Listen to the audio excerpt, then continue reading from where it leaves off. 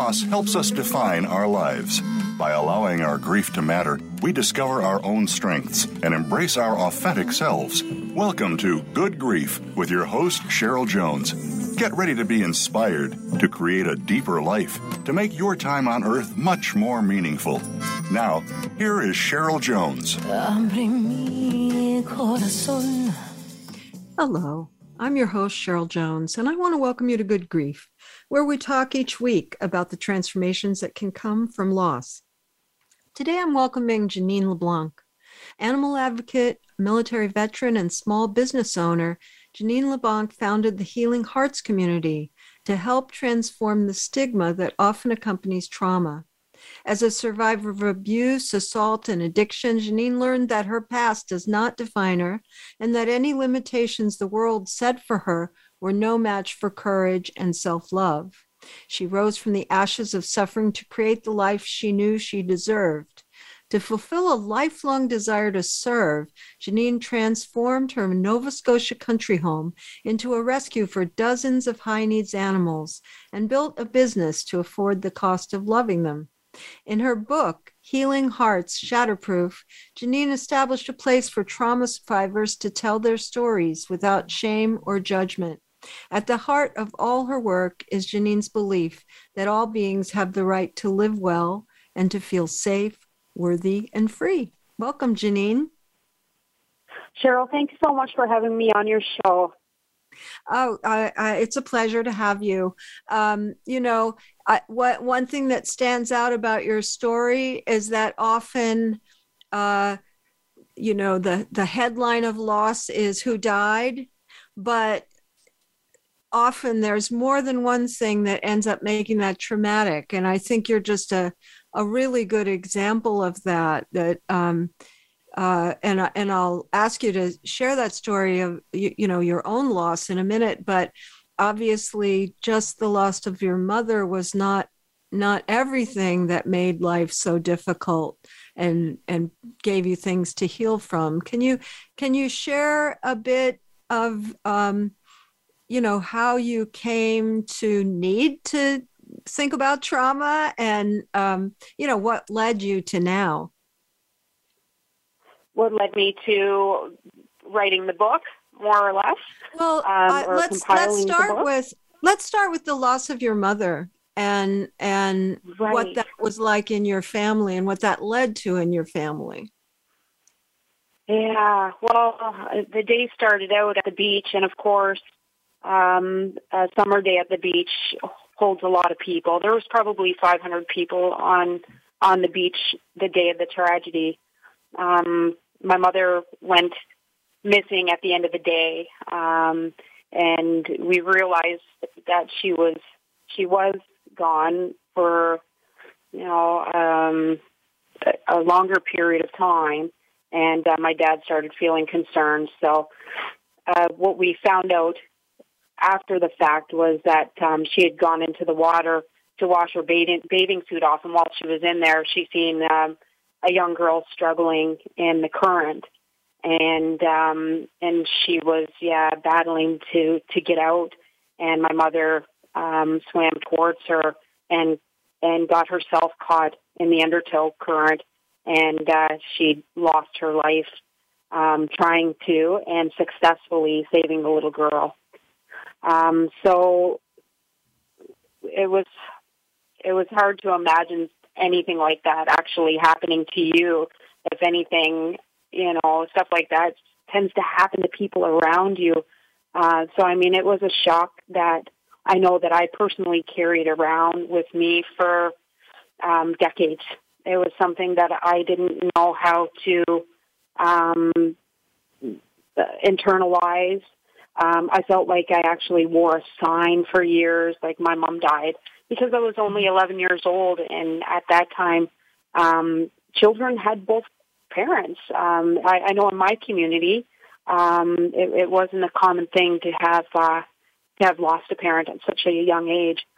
So when the ambulance pulled up that day, we had no idea that it had anything to do with our own family. We figured it was probably there for somebody else, and the more time that my mom was missing, the more surreal that moment actually felt. People that were playing around us, they felt, it seemed like they were more distant, more strangers than neighbors kind of thing on the beach that day. And it wasn't until the ambulance drove back by us that my dad was sitting in a truck behind it. And we realized that it was actually our tragedy that had been happening that day. And we didn't know how severe the tragedy was at that time. So we just went back to the hospital, and there she was, they let us know that she was actually dead. But we're pretty sure that she was, even when she was in the ocean.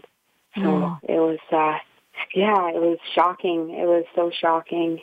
And 11-year-olds are old enough to, as you are exemplifying right now, really remember a lot of details potentially of that experience. And I do. Yeah. And I guess as someone who works with trauma a lot, I'd say that's good news and bad news, right? If you know what happened, if you remember what happened, you have a starting point on processing it, but also what a painful memory to have. Definitely. Yeah, definitely. I mean, it's, there's a lot of good that came out of the whole trauma, of that day. For instance, I had searched out my mom's name for quite some time, and at the beach and surround, the city that surrounded, and just trying to find anything more on what happened on the topic. And I came across a short story that was written in a book by Leslie Choice, who's also a writer in the book, an author. He's a well-known author, actually, here in around Atlantic Canada and further. But he was actually the man who tried to save my mom's life at that day on the beach. And because I recognized his name, I reached out to him after reading a story that was from his perspective and trying to save her life. And I feel like I met an angel that day when I did reach out to him and realize who it was. So, I mean, and he's a small part of my life right now, because he did, share a story in the book about his experience. And yes. So, yeah. And including the note that you sent him, just acknowledging his efforts to try to get better lifeguarding, and right. Your appreciation of his attempt even. And that seemed very important in a grief context, that you don't have any question. First of all, you know what your mom was doing in the water, and you know that he really tried to save her. Everything was done, right?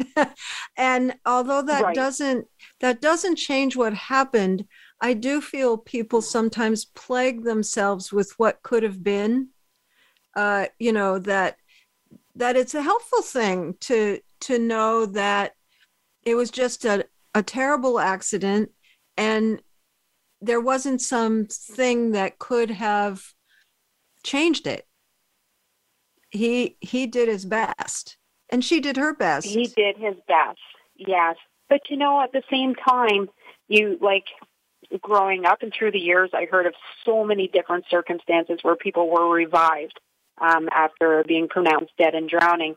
So that kind of stuck with me for a while. And I think because it was just such a sudden traumatic experience that I looked for her face for years in crowds. It was almost like I couldn't accept that actually happened to her.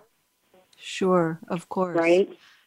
Yeah. And also, so, I mean, even though it also didn't seem as if, you can tell me more about this, but the impression I got is that your dad was not really equipped to help you with your grief. And of course, many parents still aren't, but especially weren't. You know, it's kind of the idea that kids grieve, that they don't just go on, right, and that they need Right. special support. That's a relatively recent realization. Do you feel Right. as if there was anyone who actually helped you with your loss as a kid, or did you just pretty much have to wait Right. till you got more grown up to process it? Yeah. Well, we grew up in a seriously dysfunctional and abusive family. And my dad was no support system at all. In fact, he'd gotten rid of everything my mom owned just after her death, and including our family dog. She was euthanized because my mom loved her so much. So everything that we had of her surrounding us disappeared. And she was from New York, and the service was held down there, and we weren't invited along either. So we had no closure. We had no support system. And so this is definitely one of the reasons why we carried the pain with us as long as we did. And, well, not only that, but when he got back, my father was in the military, and so he had put in for a grievance posting. So we were uprooted from our home and moved into a different location where we didn't have that support. He did, but we didn't. And quite honestly, it was before even the end of the year. So he remarried in December of the same year, so not even 6 months later. So I mean, we were forced into a new family on top of that, and yeah, it was really difficult because we were, still dealing with his abuse. We were not allowed to grieve our mom at all. In fact, when we did, he literally beat us. So, and I think it was through his own guilt that he acted like that. Yeah, I think that he just didn't know how to internalize maybe his own pain, or and like I said, probably guilt on top of that. So he didn't want to hear us say that we miss our mom, or how we felt about it at all. So I mean, we were closed, we were shut down from showing any emotion, and forced to accept our new lives. And of course, that's pretty familiar to me as a grief counselor. I mean, many people come to see me as adults, having suffered the loss as a child. And the story you're telling is more common than not. In fact, I can't remember a time that someone has come for an early loss like that where they've felt that they were well supported. And so then I feel as if people get left with the impression that kids are going to be permanently messed up, right, by a loss. But that isn't actually so if there's proper support. So some point came in your life where I could imagine you got ready to kind of deal with it and go and have the feelings that you hadn't had a chance to have. Is that fair to say? How old did you have to get before you could start to grapple with the loss? Well, it was quite a while actually, because prior to, well, I guess in a way how I did deal with the loss was through addiction. That was the only tool that I had. So I became a very lost soul, and I didn't want to feel that pain of losing, my mom at such a young age, and I also didn't know how to deal with the years of abuse in our family. So for various reasons, I felt like everything just started crashing down, and I became a hardened human being, and that's the only way that I knew I could make it through. So I went through probably a decade of hard drugs and gambling and doing things that I never dreamed I would ever do. And it took me a lot of years to rise above any of this. When I finally did, go right ahead. When you finally did? Yeah, when I finally did, I mean, it took knowing that I deserved a better life, and a lot of soul searching. I had to reconnect with my child self and do a lot of inner healing that way. You kind of give yourself what you hadn't been given. Yes? Yeah, exactly that. Yeah. Was the addiction, do you feel the addiction was modeled, did your dad drink or do drugs, or was it more just the fact that he shut all the feelings down? Yeah, he was not an addict in any shape, way, or form, but addiction does run in my family. We were lucky enough to have that. There was never that excuse for his abusive behavior, right? So no, it was myself, and I had another sibling, or have another sibling that lost himself in the same way. So it did run through the children. Mm-hmm. Mm-hmm. And in a way, not when you're a kid, but when you grow up, if you have the realization that your parent was an addict, you weren't relating to the person, right? But I like the way you put it. Your dad didn't have that excuse. He was just acting badly and unlovingly. He had mental health you. issues. Yeah, he had different mental health issues. I don't think he ever learned, because he didn't ever go to counseling or anything like that to be diagnosed. But yeah, he had some pretty severe mental health issues, we believe. Do you feel it was the same before your mother died and after? Or did that change his behavior? Mm-hmm. Go ahead. Yeah, I just wondered, sometimes people are headed in a certain direction, but not so strongly, and then something happens and it really pushes a person over the edge. And I just wondered if that was part of the story for him. Right, and that's a really good question. No, ever since each of us turned about 4 years old is when my dad started abusing us. So it was just an ongoing thing from 4 years old until we left the house. So that must have been terrifying to be now left with one parent who was already abusing you.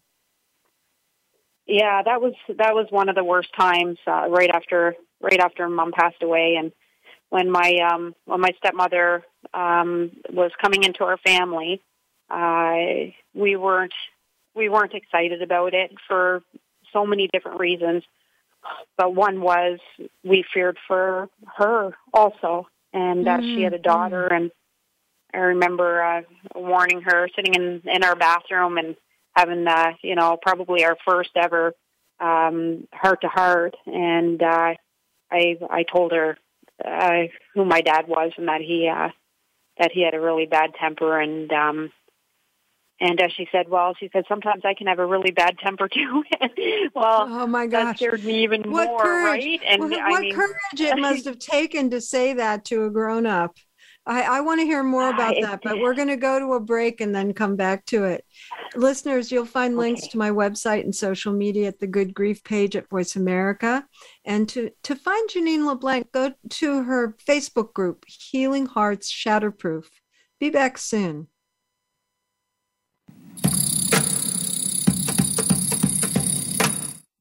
What sets apart VoiceAmerica.tv from the other video content providers on the internet? Choice and flexibility means that you can host your video content live or on demand on the main VoiceAmerica.tv channels through your own branded media player or your own private TV channel. We support multiple media formats, so all of your video content can be in one place. We offer a number of advertising and video packages. For more information, visit VoiceAmerica.tv. If you think you've seen online TV like this before, let us surprise you.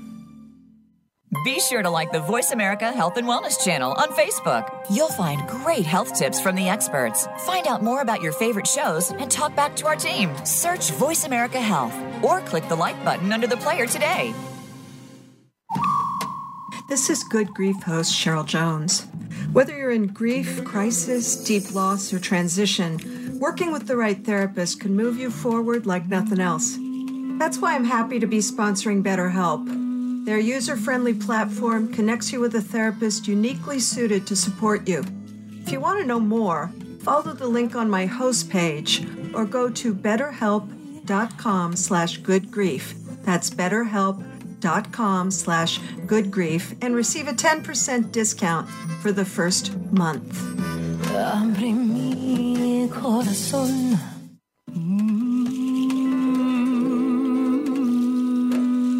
You are listening to Good Grief with Cheryl Jones. To reach Cheryl or her guest today, please call 1-866-472-5792. That's 1-866-472-5792. You may also send an email to CherylJones@weatheringgrief.com. Now, back to Good Grief. Abre mi corazón. Welcome back. This is your host, Cheryl Jones, and I've been talking with Janine LeBlanc about her book, Healing Hearts, Shatterproof. And Janine, before the break, you were telling me something that was notable, that when your dad got involved with your stepmother, you actually tried to warn her about his behavior.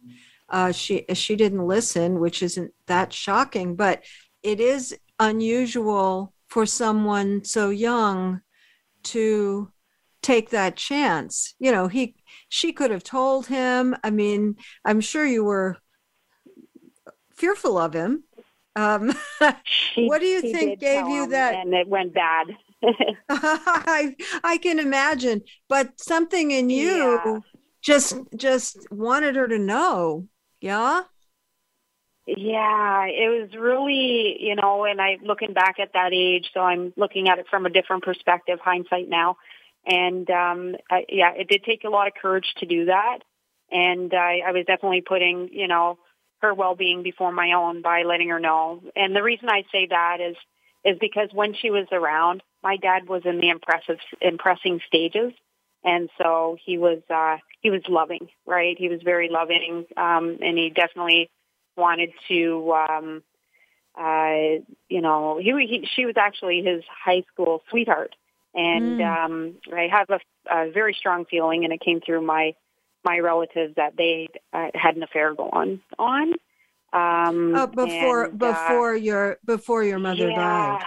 Yeah, and I was also told that that they were going through a divorce, right? So it's something that I would not have known at 11 years old.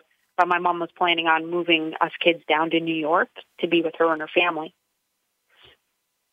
Oh, so, I mean, our life that must could have been completely different. Grief doesn't go away. That must still be kind of heartbreaking to see how differently that could have gone for you. We obviously move forward from these things, but that's quite a poignant fact of your life, isn't it? That she was in the middle of trying to get out of that situation when she died. Definitely. Yeah. We all would have been living in a whole new world had the accident not happened. There's so many different things that could have happened, but, we will obviously never get to see that. So, it's just so sad.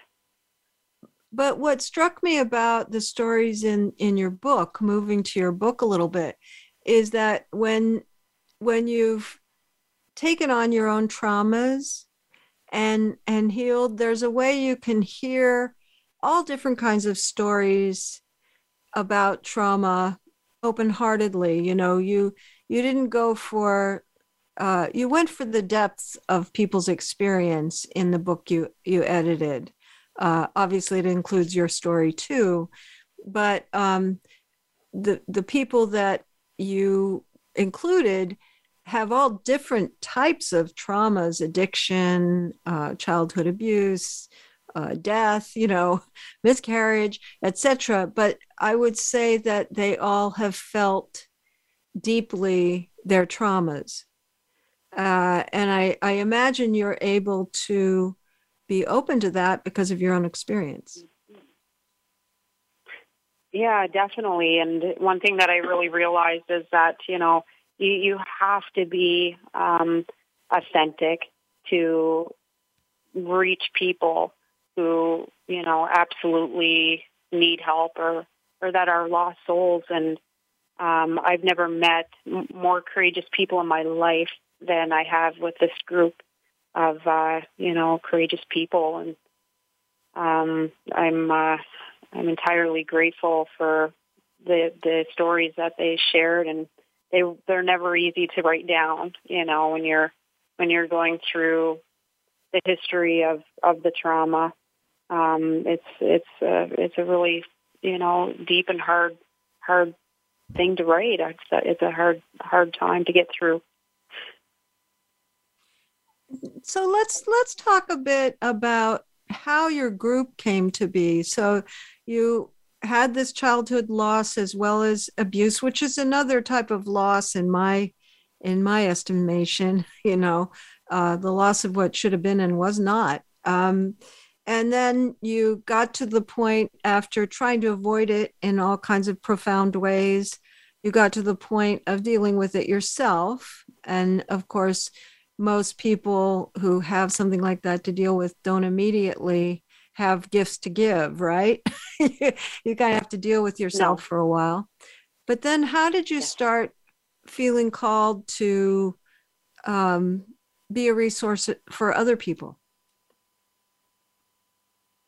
It was a long healing process.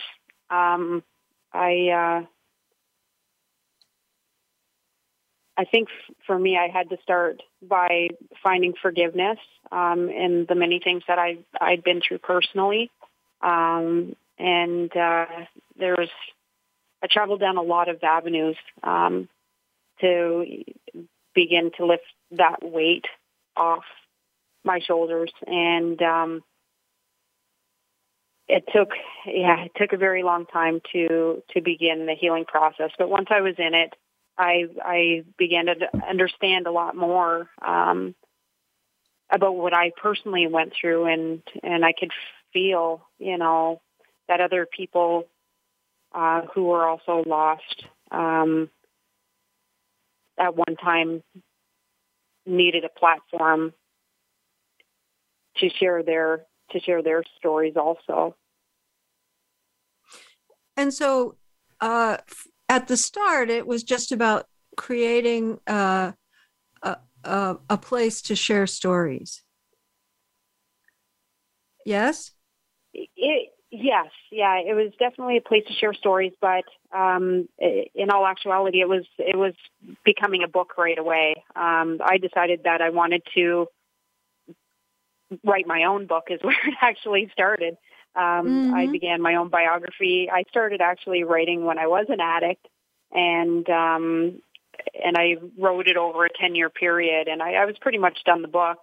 And before I finished it, I was approached by a friend of mine who was going to write a chapter for an anthology called Sacred Hearts Rising. And that's put out by Brenda Hammond. And I contacted Brenda Hammond because I was interested in finding a bit of a stepping stone, right, into putting my own book out. Maybe start with a chapter and see how I felt about everything. And so I wrote my chapter and added it to her book.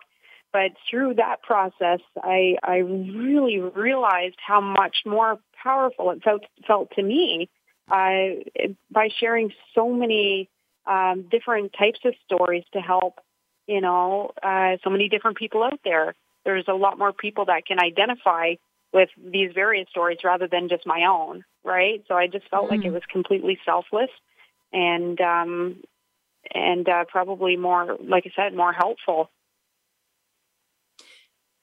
And I'm guessing, so this period, when you realized you had things to deal with and, then put time into actually trying to address that, I'm guessing that there, each person I encounter anyway has things that particularly help them in that process. And it's not the same for different people. What would you say helped you the most in kind of coming to terms with what had happened in your family? One big thing was I was in a Reiki session, and this is actually one of the co-authors of my book. She's a Reiki master, and so I went to see her when we were living in the same city, and she walked me through a meditation while I was there, and this meditation, we'll say, it brought me down a set of stairs, and on my right side, she said, "What do you see?" And I saw a bench. I went to sit on this bench, and there was a lake in front of me. And I felt very much like I was in this scenario, and I'd never experienced anything like this before. She said, invite someone to sit beside you. And so I invited my mom. And my mom came and sat beside me on this bench. And she said, what would you like to say to her? And I said, the first thing that came to me, and I blurted it out, it was, "Why did you leave us?" And her response to that, I knew didn't come from my own heart because it wasn't what I expected. She said, I left you because I loved you. And it was in those words that I believe were from her that changed a lot of the course of my my future, because I realized that she wasn't meant to be here with me, and that I was meant to be here to grow in my own way and to do this on my own. So it was a really powerful moment. So that's just one of the things that helped me spiritually through the loss of her and just in moving forward in general. Yeah. And another one is I do sculpting, and I do I'm doing an owl actually on my wall, and I call it my forgiveness owl because I have a story behind my father also. My father had passed away. He died of a heart attack at 52 years old, so he was gone in my 20s, so he wasn't around for a very long time in my life either.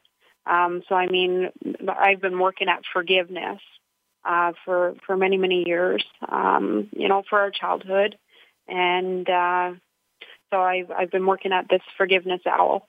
And the reason I picked an owl is when he did pass away, my young brother was living with him in Saskatchewan. And so I drove across from Calgary to pick him up. And when I got to his house, I'd seen a picture of an owl on his wall, and I said, "Tim, I'd really like to have that." And so I put it in my Jeep, and Tim put his stuff in my Jeep, and we started our travels back. And I asked him, I said, "Did you ever see an owl before?" And he'd said, "No." He said he'd never seen one. I said, "You're going to see one on the way back." And didn't we see 6 owls? We saw 6 owls. They were all sitting on telephone posts. And of course, in Saskatchewan, you can see them for miles away, right? It's like, I think that's another one coming. And it was just so surreal. And I knew that was my dad there because, I mean, it was that surreal that it just felt impossible. In fact, I wondered if everybody else in the cars around were seeing them too, right? You even questioned whether they were really there, huh? It's interesting because I have a lot of Native friends who would say owls are harbingers of death, like they're conduit to to death in certain traditions. So it's interesting that it was an owl to me. Right. That seems meaningful. It was very meaningful. Yeah. Because I felt like he stayed with us for a while. And, so I mean, my doing the sculpture of the owl on my wall, that's very much part of my healing process. And I'm hoping actually that it's part of his healing process too, because I've really felt like he got stuck a bit on the other side. With a lot of guilt and remorse for the things that he'd done on this side. And so, I mean, a lot of it is about forgiveness, and it's not an easy thing after an entire childhood of dealing with things that, seeing and feeling and, the fear and pain, right? So it's definitely a process of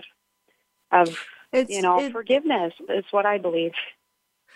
It's interesting what you're saying, because I've had the experience many, many times over the years with clients that when the person who's harmed them dies, the relationship that's been stuck in one place actually sometimes changes, it moves.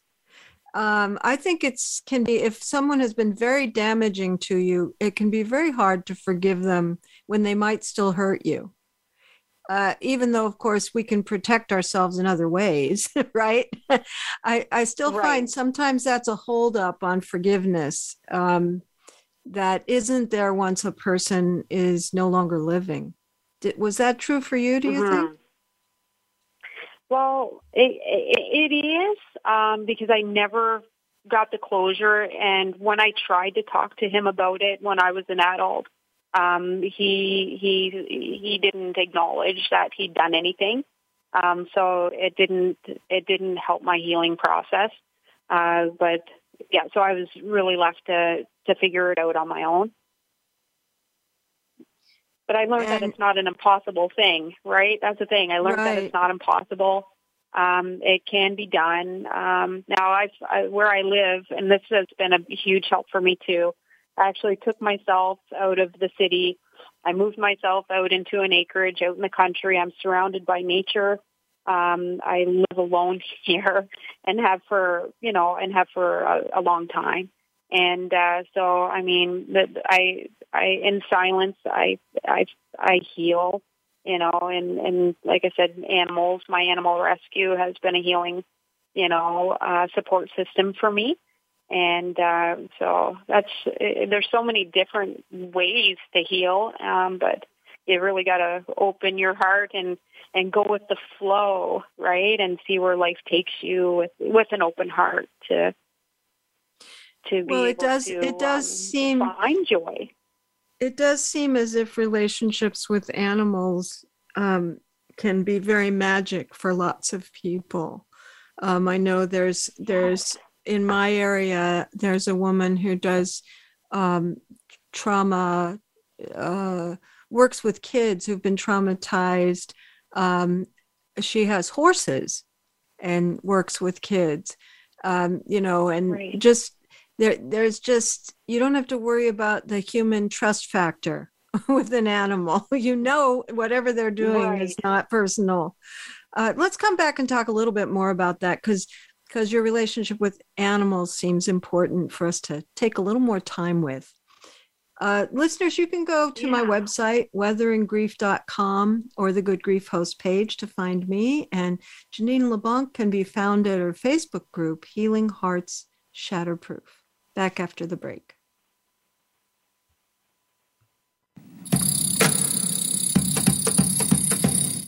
Become our friend on Facebook. Post your thoughts about our shows and network on our timeline. Visit facebook.com/Voice America.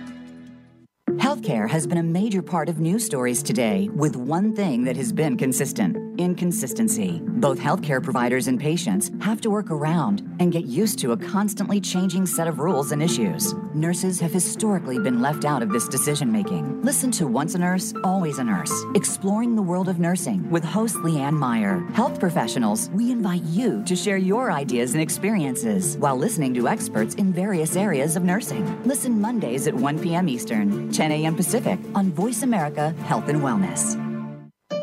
Opinions, options, answers. You're listening to Voice America Health and Wellness.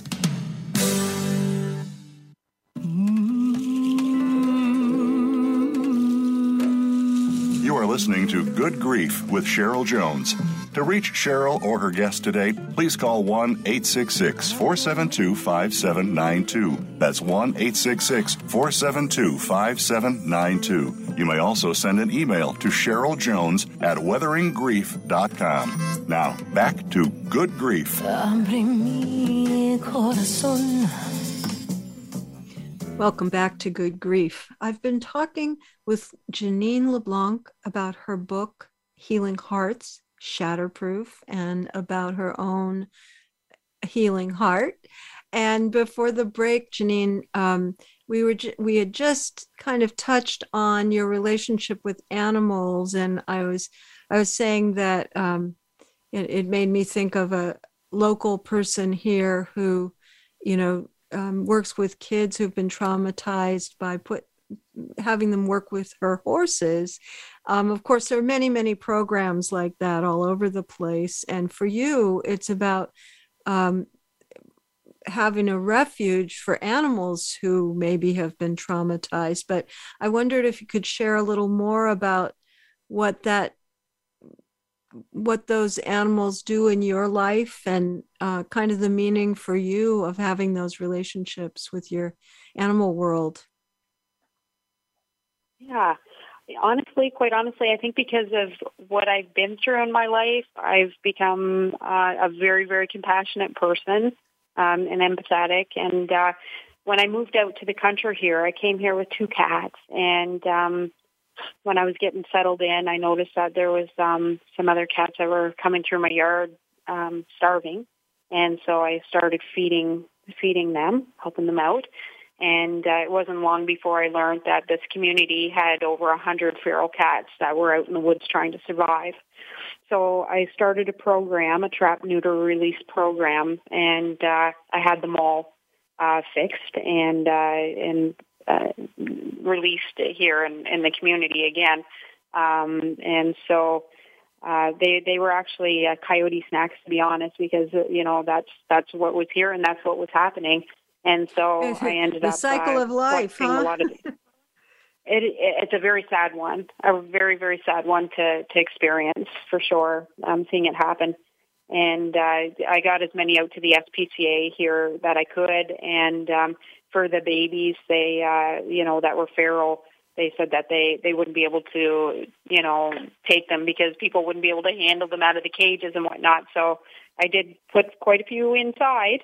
And every time I put another one in, I knew I was over my limit, but I knew if I didn't do it, that they were going to die. So I ended up with quite a few of those, and I also have a raccoon community that come and visit me all night, every night, and I've become part of the raccoon family. I think they have a lot of trust for me, and I won't say work with Hope for Wildlife here. It's well known, actually. They also have a TV show across Canada. They help out wildlife in our community, and so I'm able to get support from them for the wildlife that I tend to care for. So it's something that works out really well. Yeah, they bring me joy. That's the big thing. They bring me joy. Yes, they cost me a lot of money, but they put a smile on my face every day. And I've learned a lot about living through them and energy and communication, and and that we're actually not that far apart. We're all here just trying to survive. So, I'm pretty honored to be able to help them make it to tomorrow. Right. Absolutely. I'm thinking about how when I'm doing this show, for instance, there's something so healing about using my experiences to help someone else, listeners, but also sharing with the people that come on the show with me, that it's sort of as if my experience has been redeemed in a way. And I have the fantasy that, these are helpless creatures like children, right? Yes. And that because of what you've been through, you feel called to help them, to nourish them, to sustain their lives, to be loving towards them. And that I wonder if that isn't a similar thing for you to what I experienced doing this, that it kind of redeems all the difficult stuff you went through. Well, yeah, I think 100%. It's our purpose, right? Mm-hmm. I believe in my heart of hearts that my purpose is to be here exactly where I am, helping these guys out. And also making yourself safe in the meantime. One thing that did stand out with a lot of the people that shared in your book is how important it was to get geographically safe in terms of their healing, to have a safe home, or to have, to be in a safe location. And it touches me that for you, that was, kind of down a dirt road by yourself. That's what feels definitely, safe. Yes, right. And I want to mention too that one of the co-authors, Cherise Thompson, she also does animal rescue.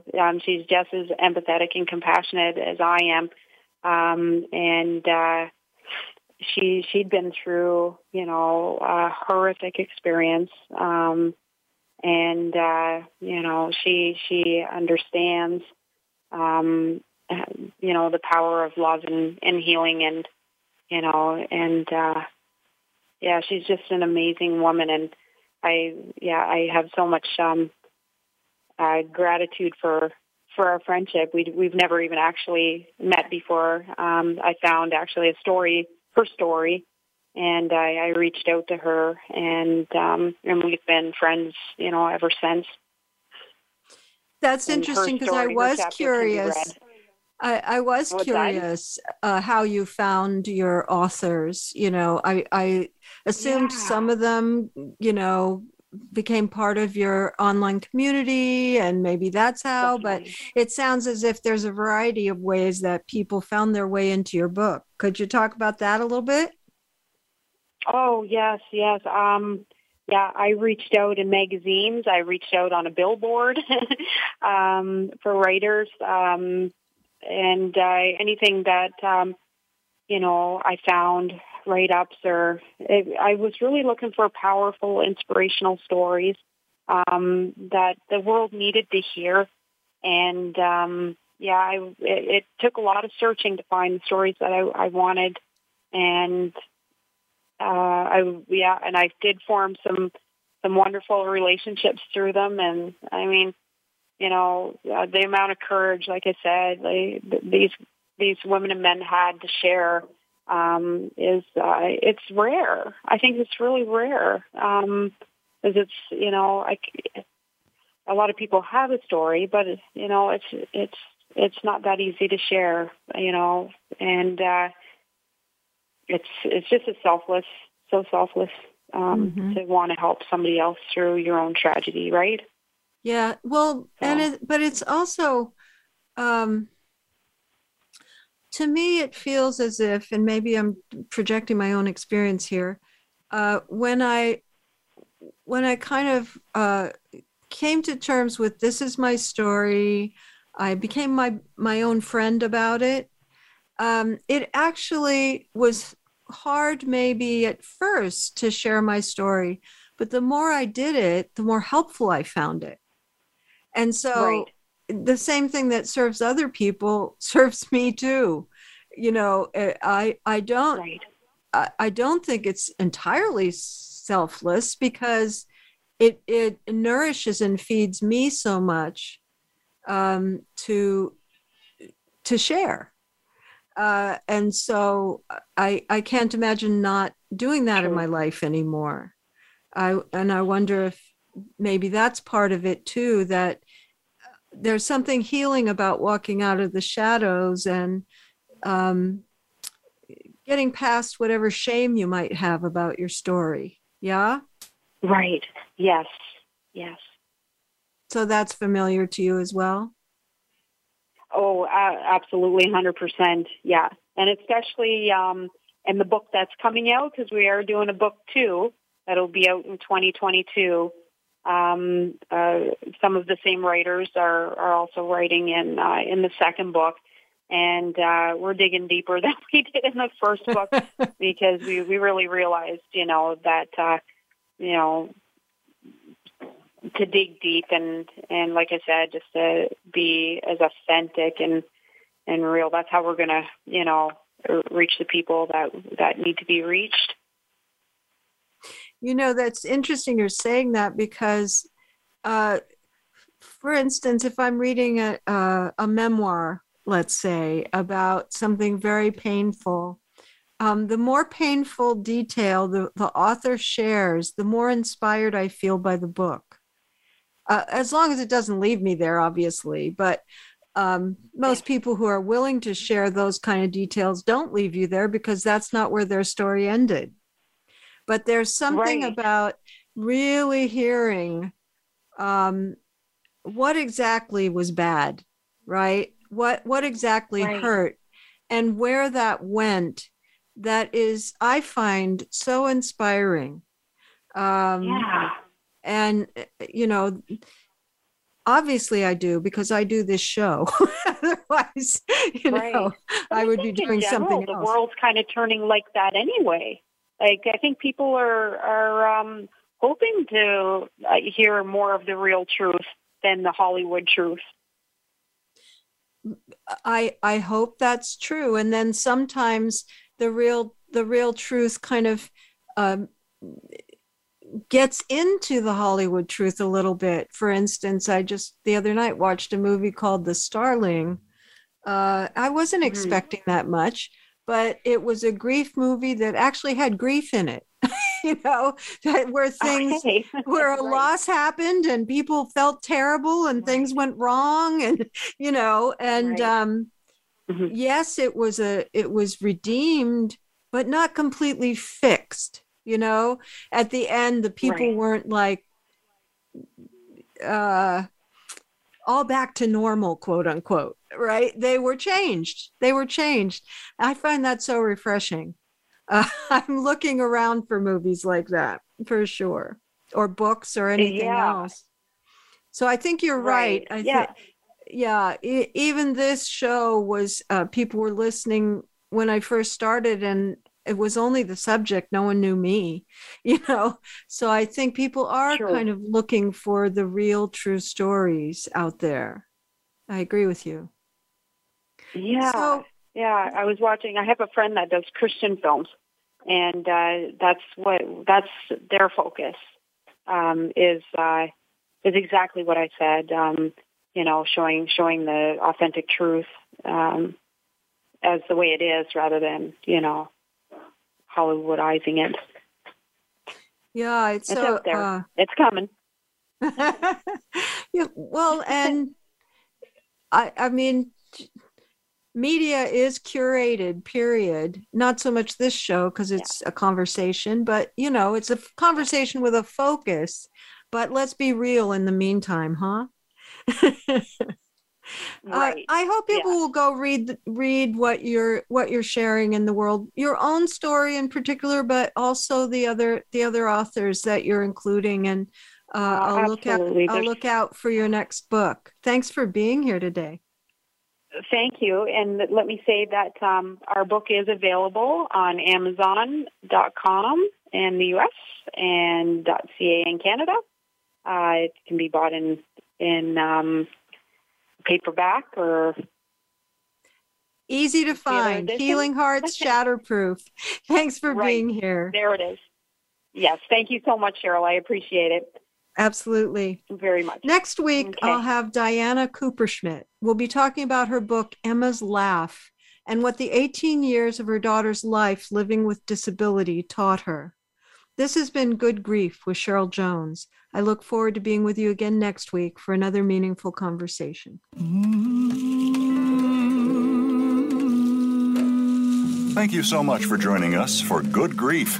Please come back next Wednesday at 5 p.m. Eastern Time, 2 p.m. Pacific Time for another edition featuring your host, Cheryl Jones, on the Voice America Health and Wellness Channel. Have a meaningful week. Abre mi corazón.